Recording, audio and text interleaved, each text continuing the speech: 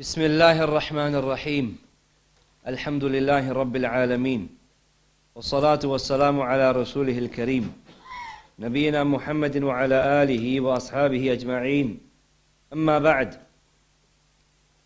Let's have a quick recap of last week's lesson.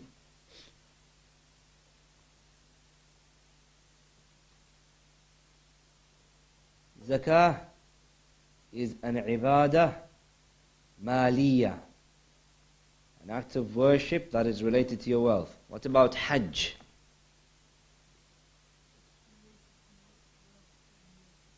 Ahsant. Hajj is an ibadah badaniyah wa maliyah. It's related to your physical self and it's related to your wealth. In this narration that Imam al-Nawawi collects concerning the 5 pillars of Islam, the 5 pillars are mentioned. The 4th pillar that is mentioned is Hajj. The 5th pillar that is mentioned is fasting in the month of Ramadan. That is as per the narration that Imam al-Nawawi quotes in his Arba'in. Is that the actual order that the Messenger alayhi salatu wasalam mentioned the 5 pillars of Islam? What's the actual order that the Messenger alayhi salatu wasalam mentioned the 5 pillars of Islam? In this report that we have quoted by Imam al-Nawawi, Hajj has been mentioned as the 4th pillar, fasting in the month of Ramadan has been mentioned as the 5th pillar. What is the actual order that the Messenger himself said? Hajj is the 5th pillar, and fasting in the month of Ramadan is the 4th pillar. How do we know this? How do we know that that is the exact order that the Messenger alayhi salatu wasalam mentioned the 5 pillars of Islam in? How do we know that he mentioned Siyam, fasting in the month of Ramadan, as the 4th pillar and Hajj as the 5th pillar? How do we know this?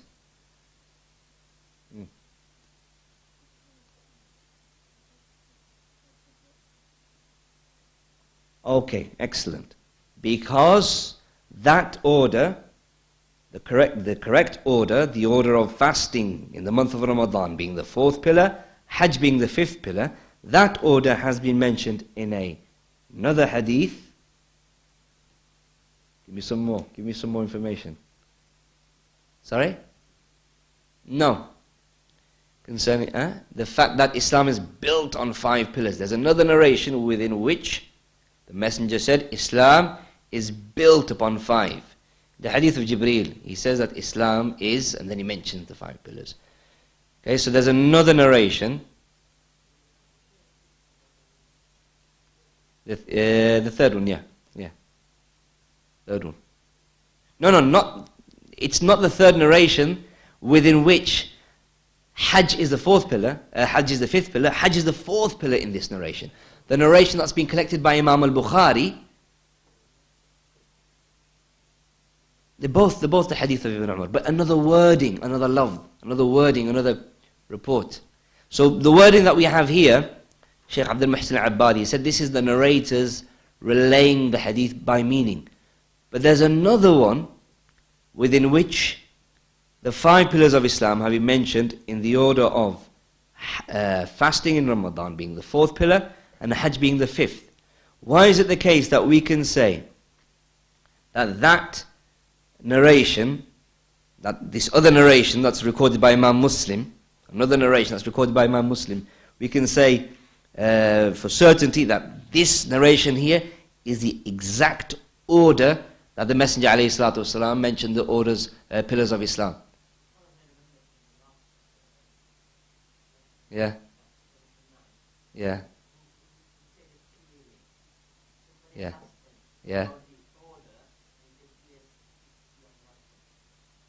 Along the lines of that, yeah.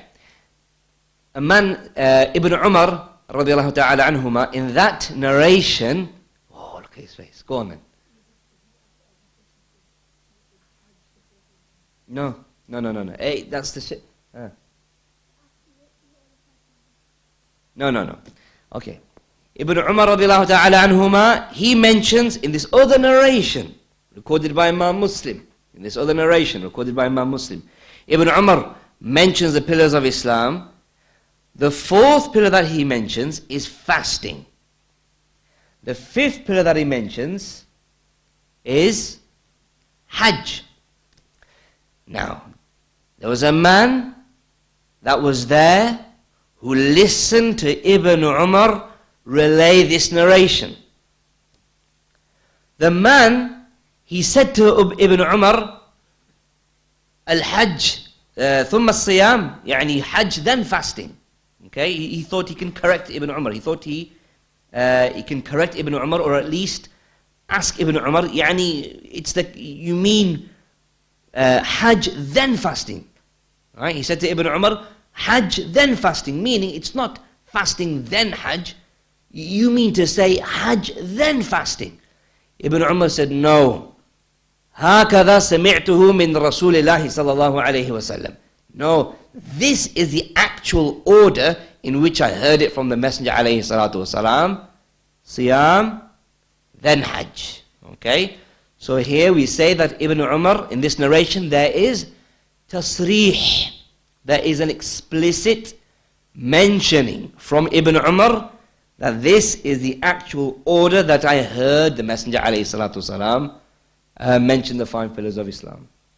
Okay? Is that clear? Yeah? Clear? Okay. طيب.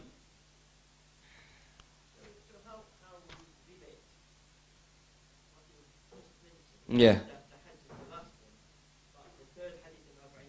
Yeah. Yeah. So Shaykh Abdul Muhsin Abad, he says that that is the rawat, that is the narrators narrating it bil ma'na, the narration in meaning. They didn't mention everything in order, but they related the hadith in meaning. The Hajj. Why? Because Ibn Umar, he says, هكذا سمعتها عن رسول الله صلى الله عليه وسلم, when the person mentioned a different order. So he amended his narration and said to him, this is the exact order that I heard it. Okay. Tamam. طيب. Okay, so the 5 pillars of Islam have been mentioned in a certain order. What does that order indicate? Ahsant. That's right. And the salah. Very good. So, the pillars of Islam have been put in order. What's the actual order? The order of importance. The one that is most important comes first. Then the one that is the most important after that comes next, and so on and so forth. So why is the shahada the most important pillar of our deen? Because that is the thing that takes you to Islam. Every single act of worship is based upon the shahada. Without the 2 shahadas, your deed can't be accepted. The second pillar, what's the second pillar? Salah, prayer. Why is that? Why is that so important? What does Shaykh Abdul Muhsin Abbad say about that?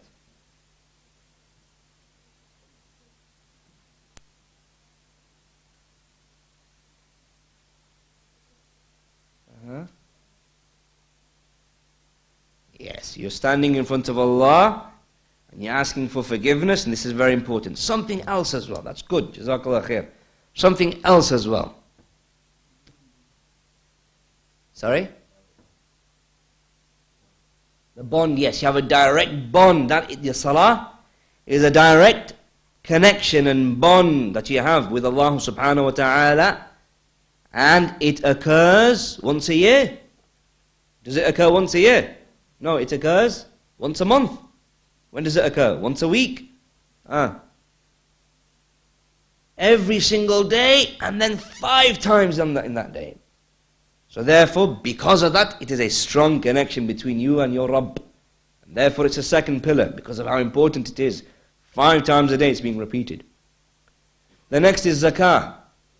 What is zakah? The third pillar.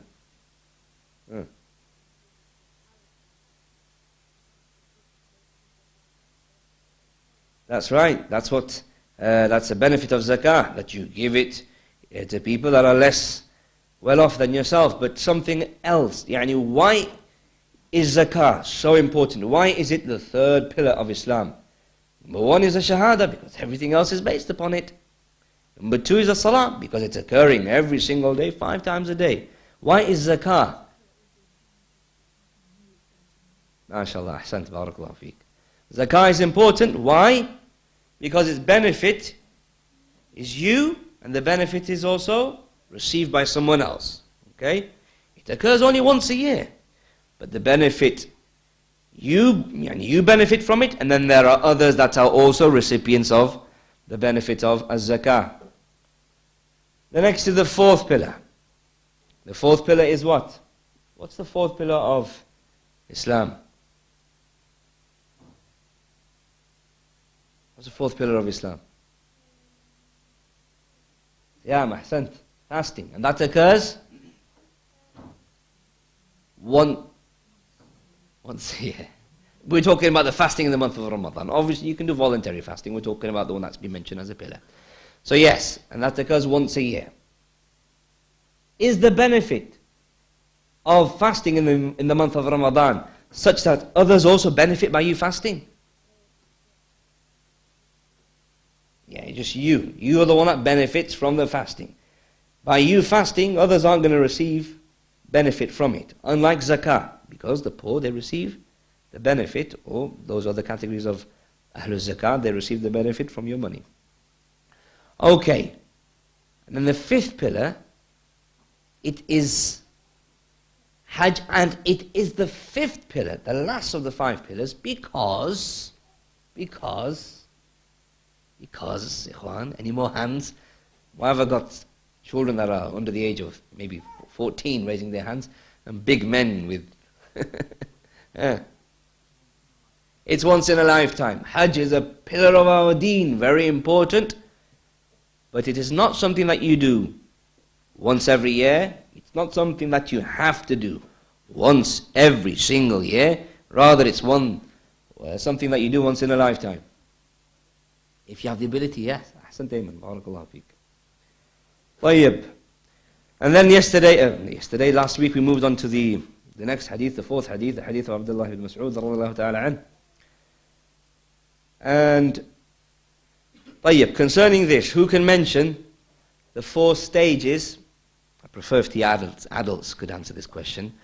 The 4 stages of the development of the fetus. The 4 stages of the development.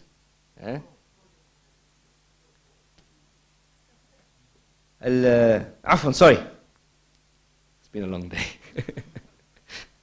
The 3 stages of the development of the fetus. Nutfa, a drop. Alaqa, the clot of blood.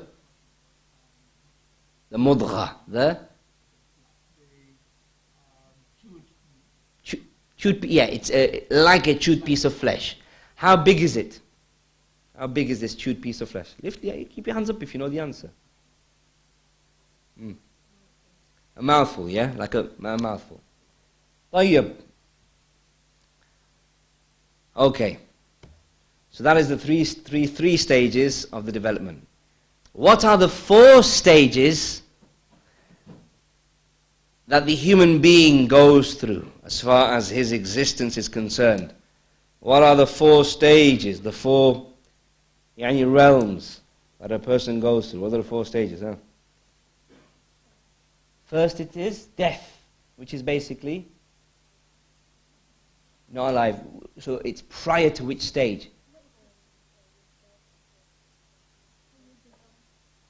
No, because you're alive even when you're inside of your mother's womb. So which stage is this first stage that our beloved brother is referring to? He's saying that the first stage is death. Prior to when? Naeem. Okay, what occurs then? Yeah, the angel blowing the soul into the fetus, okay? So, prior to that, he is mayyit, he is dead. Second stage, don't shout it out. Second stage, anybody else? Ayman? Life, okay. When is that?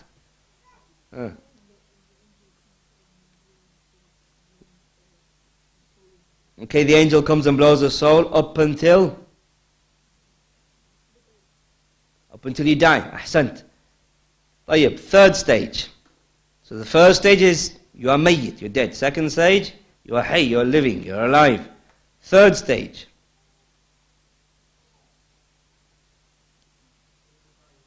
When you are dead, when your soul leaves your body, once you die in this world, up until al-ba'th, up until resurrection. Number 4. So that's your mayyit in that sense.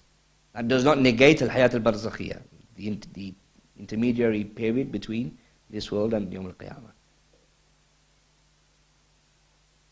Spoiled for choice. Yeah. The fourth one is when you're alive, which is basically from resurrection until eternity, until forever. طيب. Okay. So now, we know that what is inside of the womb,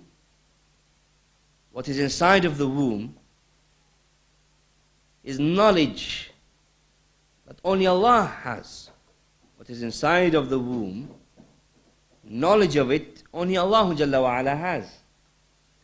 Knowledge of whether it is male or whether it is female, whether it's going to be male or female, that is something that only Allah has.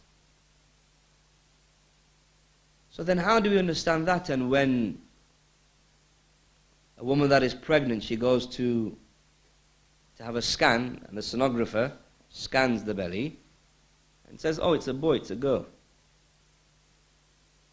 What's the answer to that? Isn't it the case that knowledge of what is within the womb, only Allah knows?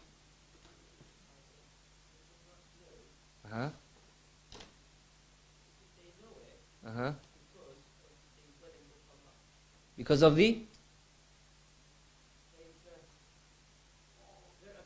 Yes. Their abilities from the Khalq. Something that we mentioned last week. There's another narration. Okay, that's good, because the body has now formed.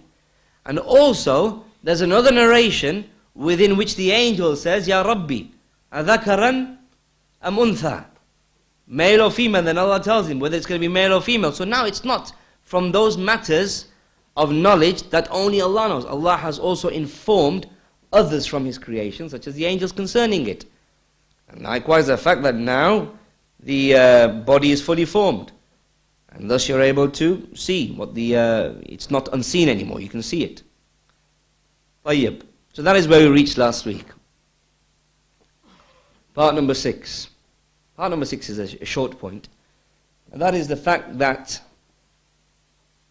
whatever is going to happen from this hadith, we can gain the benefit that whatever is going to happen is something that has already been pre-decreed. It's something that is in Allah's knowledge. In His pre-decreed. It's in His knowledge. That knowledge as to what is going to occur has been recorded in a register known as Al-Lawh al-Mahfuz. And likewise, it is something in terms of the state that human being is going to end up in, whether happy or wretched, whether in paradise or hellfire, is something that has been written down by the permission of Allah at the hands of the angel. طيب, number 7 is concerning the states that human beings are in relation to their beginning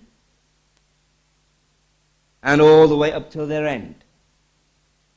The states, what are the possible states that a human being can be in as far as the beginning is concerned, his beginning of his life or the beginning of his Islam, and the end, meaning the end of his life. there are 4 possible conditions that a person can fall into. Number 1, Man bidayatuhu hasanah wa nihayatuhu hasanah. He whose beginning is good and whose end is good. Yani somebody that is, for example, nurtured upon Islam, brought up on Islam, he dies upon Islam. That is somebody whose beginning is good and his end is good. Or he started to practice the deen, or he embraced the deen and he stuck to that and he died upon that. Someone whose bidayah is hasana and his nihaya is hasana. Second state that a person can fall into. Man kanat bidayatuhu sayyi'ah wa nihayatuhu sayyi'ah. He whose beginning is evil and whose end is evil.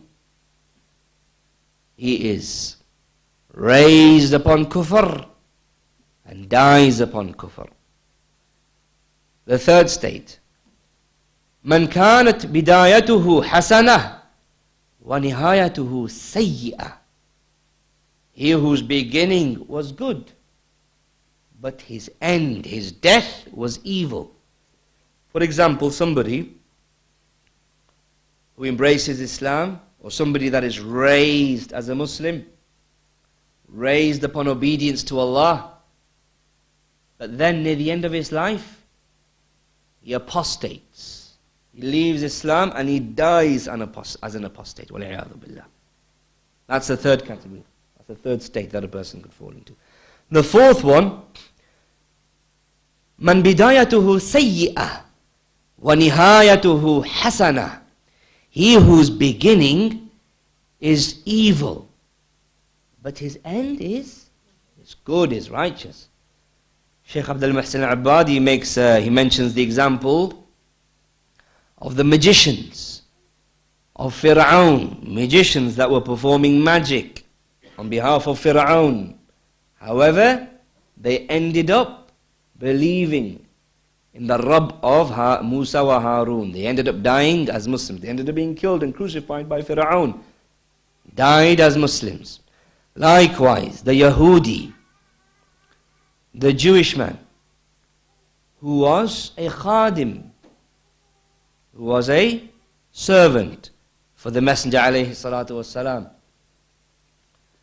This young Jewish person fell ill. The Prophet alayhi salatu wasalam went to visit him.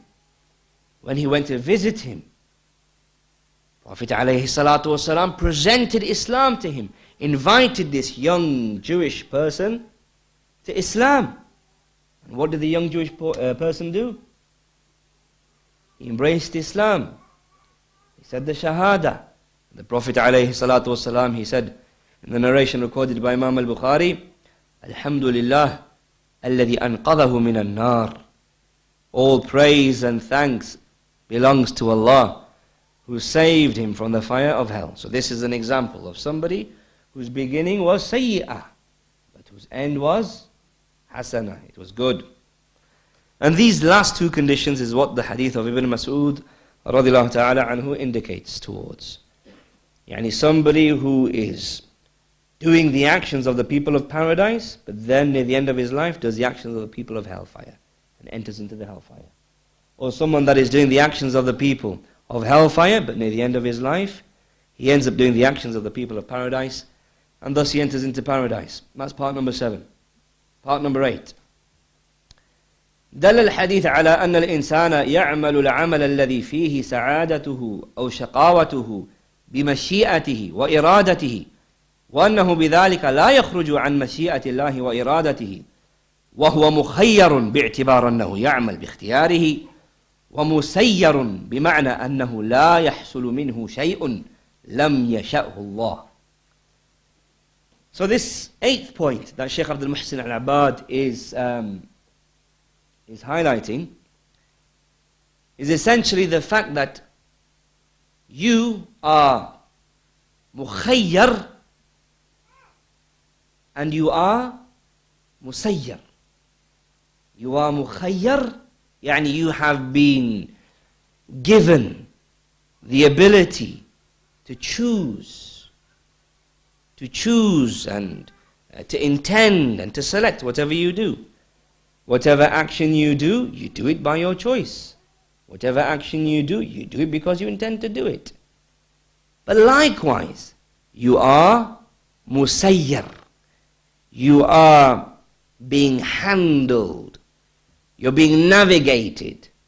You're being handled and maneuvered and navigated by Allah subhanahu wa ta'ala. What does this mean? Meaning that anything that you intend with that free will of yours, anything that you want to do with that free will of yours, anything that you desire to do, you cannot do it. And you cannot achieve it. You cannot attain it. You cannot acquire it if Allah Jalla wa Ala does not will for you to do it. We have a free will. We can clearly see it. Allah has commanded me to pray. However, I can choose. As far as Allah's universal will is concerned, I can choose whether or not I want to pray or not. It's up to me. I have the free will to do so. I have the choice. I'll be punished if I don't, but I have the choice to do so. I have a free will. Allah has commanded me not to drink alcohol. I have the ability now. I have a will via which I can either pick up this bottle and drink it or not do so. However, whatever I want to do, whatever I do not want to do, I cannot either do it or not do it unless Allah subhanahu wa ta'ala allows me to do it or allows me not to do it. My will is under the authority of Allah's will. My want is under the will of Allah subhanahu wa ta'ala. And we see this in our own lives. How many a times a person, he may want to, for example, attend a certain lesson, an Islamic lesson. He wants to do so. He has the intention to do so. He says to himself, I'm going to go to this lesson. Yet Allah Jalla wa Ala causes factors to arise which end up prevent him from going there. You have a will, you want to go there. That will cannot take effect. That will of yours cannot be actualized unless Allah Jalla wa Ala allows it to take effect, allows it to be actualized. A person, he wants to perform Umrah. He says, I'm going to save up some money, and then inshallah ta'ala, in 12 months I'm going to perform Umrah. So he saves up £100 a month, for example. 5 years pass by, a decade passed by, no Umrah has been performed. Why? Because Allah did not allow it to happen. Allah did not will for it to happen. A person, he says, easy. Hifz of the Quran, easy. All I need to do is memorize 2 pages a day, and then in 1 year, I'll be done. 5 years have passed by, and not even a juz has been memorized. Why? Because you cannot will unless Allah Jalla wa Ala wills for you to do so. So all of this shows that you do obviously have a will, but it is under the authority of Allah subhanahu wa ta'ala's will. This therefore shows, what does it show? What are we in need of then? What should we be doing if it is the case that in reality we have a will, but that will can't take effect unless Allah wills for it to occur? I want to memorize Quran, but it cannot occur unless Allah Jalla wa Ala allows all of the cause and effect means and mechanisms within this cone, within this universe, for me to be able to memorize the Quran. There are so many different asbab that are required in order for me to be able to make hifz of the Quran. It's not just my irada that is needed. So many other factors that are required. So if I have realized this, then what is the believer, what is the abid meant to do? He connects it to the Mashiach of Allah, and in terms of what does this indicate? Okay, Allah Jalla wa Ala, I cannot do anything unless Allah wills. So then if you really want to do something, it shows how much you need to beg and beseech and implore Allah subhanahu wa ta'ala for the thing that you need. Like a humble, broken beggar in front of his master, begging him. Allah Jalla wa Ala, he said in his book, يا أيها الناس أنتم الفقراء إلى الله. O humankind, you are fuqara before Allah. You are poor before Allah. You are impoverished and needy before Allah. Wallahu huwa al-ghani al-hamid. However, Allah, He is al-ghani, the one that's free of all needs. Al-hamid, the one that is deserving of all praise. For that reason, the Messenger alayhi salatu wasalam, he himself makes dua to Allah. The Messenger alayhi salatu wasalam, does he want taqwa? Does the Messenger alayhi salatu wasalam want to be a muttaqi, want to be someone that has taqwa? It's a given. Obviously he does. He's the Messenger alayhi salatu wasalam. He's the best of creation. The Messenger alayhi salatu wasalam, even though he is the best of creation, even though he's been promised al-Jannah, even though his past and his future sins have been forgiven, he says, Allahumma ati nafsi taqwaha. Oh Allah, grant my soul its taqwa. Wa zakkiha anta khayru man zakkaha. And purify it. The Messenger of Allah is saying, purify my soul, Ya Rabb. You are the best of those who purify. Anta waliyuha wa mawlaha. You are the guardian of my soul. You are the master of my soul. So Muhammad ibn Abdullah, khairul khalq, khairul anbiya, the best of creation, the best of prophets, he makes tawassul to Allah Jalla wa ala, using his names and attributes, asking Allah to purify his soul and grant him his taqwa. Why? Because he knows that nothing can occur except by the will of Allah subhanahu wa ta'ala. The Sahabas ridwanullahi ta'ala alayhim, likewise they acknowledge this. And for that reason, when they are digging the trench, when were they digging the trench? In the World Wars? It's a bit before the World Wars. Quite before. It was a big army, not just the Quraysh. Yawm al-Ahzab. Yeah, Ghazwat al-Ahzab. Okay. So the Sahabas, they're digging the Khandaq, the trench. When they're digging this trench, why were they digging this trench? For protection. Why? Because they're outnumbered. Big, massive army. It's an alliance. An alliance of different disbelieving factions that have gathered together in order to annihilate the Muslims. So now the Sahabas, because they're outnumbered, there's a certain part in Medina where they dug a trench in order to ward off the enemy from approaching them. Big trench.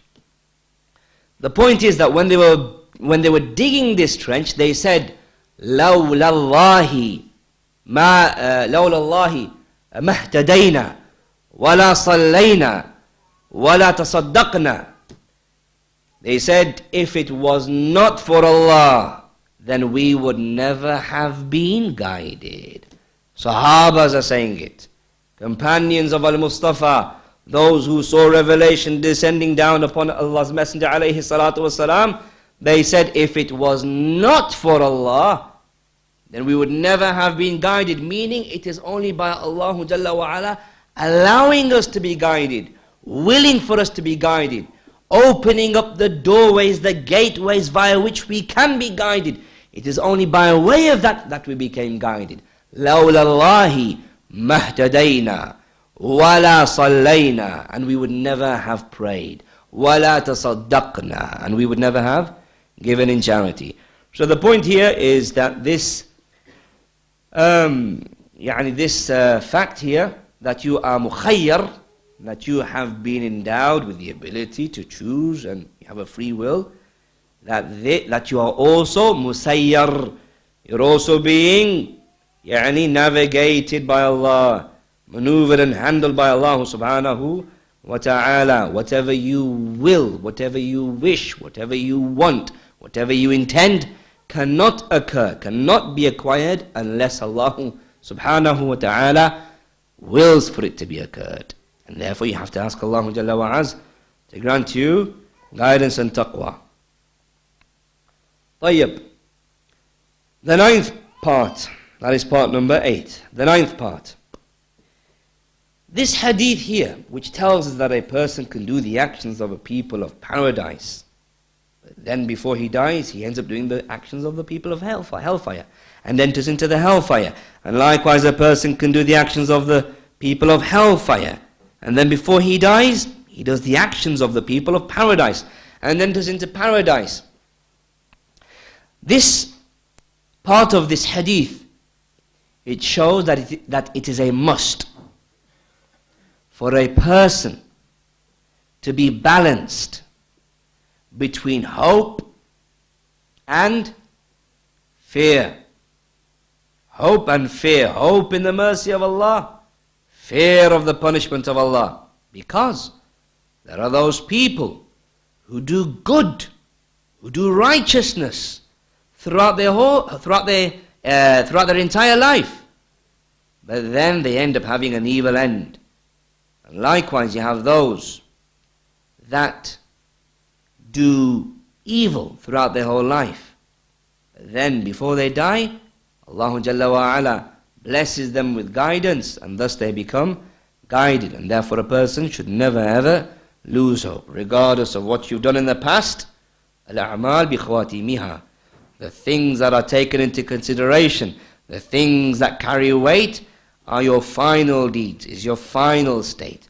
And therefore, regardless of what you've done in the past, this hadith should give you a hope that you can fix yourself right now while you are still alive. And likewise, this hadith shows that you should be in a state of fear. Just because you've been Muslim throughout your whole life, just because you've been a person of righteousness throughout your whole life, does not mean that you should become complacent and easygoing.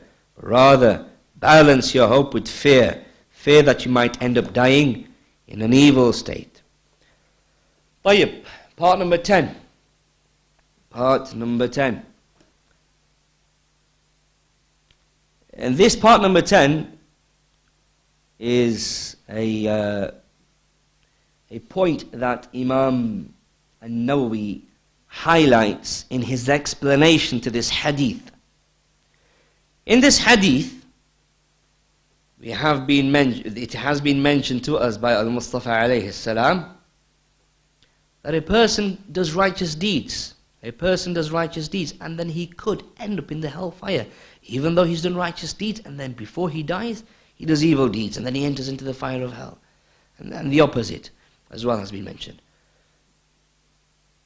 However, Allah Jalla wa Ala, He says in Surah Al-Kahf, in ayah number 30, إِنَّ الَّذِينَ آمَنُوا وَعَمِلُوا الصَّالِحَاتِ إِنَّا لَا نُضِيعُ أَجْرَ مَنْ أَحْسَنَ عَمَلًا. Indeed, those who have iman, who have faith, and work righteous deeds, indeed we shall not allow the reward of those who do good to be lost in vain. Indeed, those who have iman and work righteous deeds, Allah will not allow their deeds to be lost in vain. How do we understand this ayah, which is saying the one who does work righteous deeds, his deeds aren't going to be lost in vain? How do we understand that? And then this hadith of Abdullah ibn Mas'ud radiallahu ta'ala an, the fourth hadith that Imam An-Nawawi quotes in his Arba'een, wherein the Messenger said that a person can do the actions, you may find a person will do the actions of the people of paradise until there's nothing between him and paradise except an arm's length. And then the book overtakes him, and he does the actions of the people of the fire of hell, and thus he enters into it. How do we understand that? How do we harmonize between that text and this text? Okay, yes, that is the Imam An-Nawawi, he gives two answers to it. That's one of them. That it is a condition that he dies in a good state, and that his deeds are accepted. What do you need for your deeds to be accepted? What are the conditions for a deed to be accepted?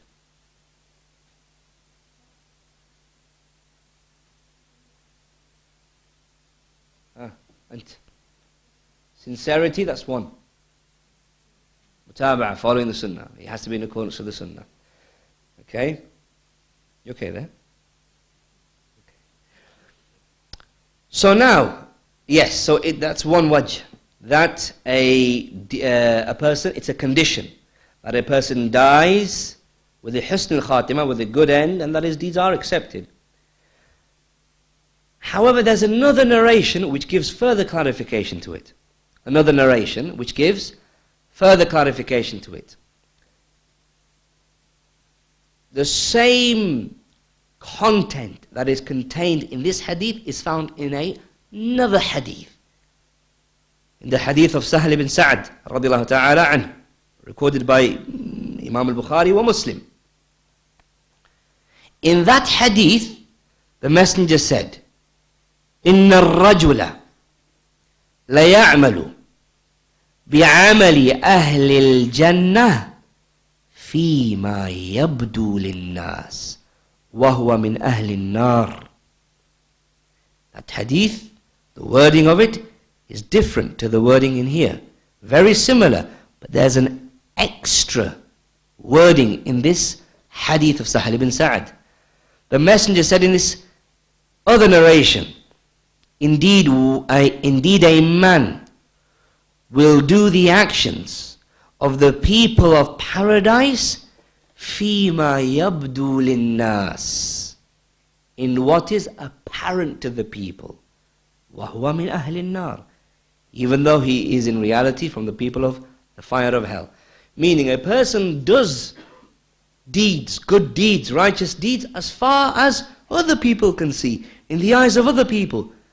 He himself is from the people of the fire of hell.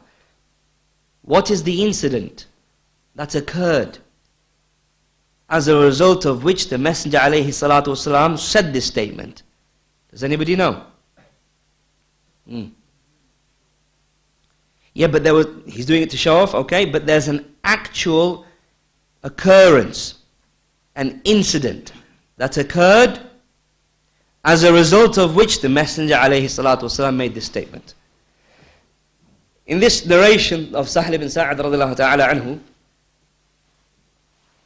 the Messenger alayhi salatu wasalam and the companions, they were in a battle against the polytheists. There was one man on the camp of the Muslims, on the side of the Muslims, fighting against the polytheists. And he was annihilating anyone and everyone that came in his way. Brave, courageous man, you would say. The companions, they became amazed when they saw this man. They said, look at so-and-so, look how anybody that comes in his way, he slaughters them. Anybody that comes in his way, he annihilates them. This man is so brave and courageous. The Messenger alayhi salatu wasalam, he said, huwa fin nar, or kama qala alayhi salatu wasalam. He's in the fire of hell. He's in the fire of hell? Companions are thinking, well, how can this person be in the fire of hell? He is engaging in jihad, fighting against the polytheists. Those people that were fighting them, obviously. So now one companion, he said, I ended up following this man, looking at him, seeing what he's doing on the battlefield. I ended up following him until he got badly injured, badly wounded, severely wounded. And he could not have any patience with this wound, with this severe wound. So what did he do? He got his sword and he placed the handle of the sword on the ground, on the floor. And he placed the nib of the sword against the middle of his chest. And then he leaned against the sword and killed himself. So now this companion that went, looking at this man, seeing what is he doing, he went back to the Prophet ﷺ and he said, indeed I testify that you are the Messenger of Allah ﷺ. And then he told him what he saw. Then the Messenger ﷺ narrated this narration. The narration of Sahal ibn Sa'd, within which there is this extra wording in comparison to the narration of Abdullah ibn Mas'ud, within which the Prophet said, إِنَّ الرَّجُلَ لَيَعْمَلُ بِعَمَلِ أَهْلِ الْجَنَّةِ فِيمَا يَبْدُو لِلنَّاسِ. Indeed, a man does the actions of the people of paradise as far as others can see, as far as others are able to see. Other people think that he is doing the actions of the people of Jannah, but he in fact is the people of the fire of hell. Why? Because there is a hidden evil within him that everybody else can't see. Everybody else sees him, thinks him to be righteous. And therefore, the Prophet ﷺ said, فِيمَا يَبْدُو لِلنَّاسِ, in what is apparent to the people. He does the actions of people of Jannah in what is apparent to the people. But because of a disease, because of a perversion inside of him, inside of his soul, inside of his heart, because of riya perhaps, wanting to be seen, because of sum'ah perhaps, wanting to be heard, because of that evil that is inside of him, that evil leads him to an evil end. That evil leads him to hellfire. He's a qari, yeah. Say that he's jawad, he's rich, he's generous. Yeah. Yeah. That's the one that, yeah, that's right. So everybody can say that he is shuja' and he is a brave person. So this hadith here, it highlights what? What's the point? Because going back to the ayah, إِنَّ الَّذِينَ آمَنُوا وَعَمِلُوا الصَّالِحَاتِ إِنَّ لَا نُضِيعُ أَجْرَ مَنْ أَحْسَنَ عَمَلًا. Indeed, those who have iman and work righteous deeds, we shall not allow the works of those who work righteous deeds to be lost in vain. How is this connected? Meaning that the one who does have iman, the one that does have true iman, and the one that does truly work righteous deeds sincerely for the sake of Allah, not like this person here who has a hidden evil, who has a disease or a perversion inside of him. No, the one that is true to Allah, and he performs the action obviously in accordance to the sunnah. That type of person, Allah will never allow his deeds to be lost in vain. This is one wajh that Imam al-Nawawi mentions. The one who worships Allah, who performs righteous deeds based upon iman, true iman that is based upon ilm, knowledge, and he performs righteous deeds, number one, sincerely for Allah, number two, in accordance to the sunnah, Allah is too just, Allah is too fair, rather Allah is too merciful to allow that person's deeds to be lost in vain. However, which one of us knows which action that we have been performing for 10 years, 15 years, 20 years, 30 years, whatever it may be, which one of us knows which one of them was sincerely for the sake of Allah? Which one of us knows which deed that we did was accepted by Allah? That's why the Salaf, they used to fear whether or not their deeds have been accepted. It is said that Umar ibn Abdul Aziz, rahimahullah ta'ala, he said, by Allah, if I knew that one sajda, one prostration of mine has been accepted by Allah, I'll be happy. One prostration. So therefore, a person should not become complacent concerning that. So that's one wajh. That is one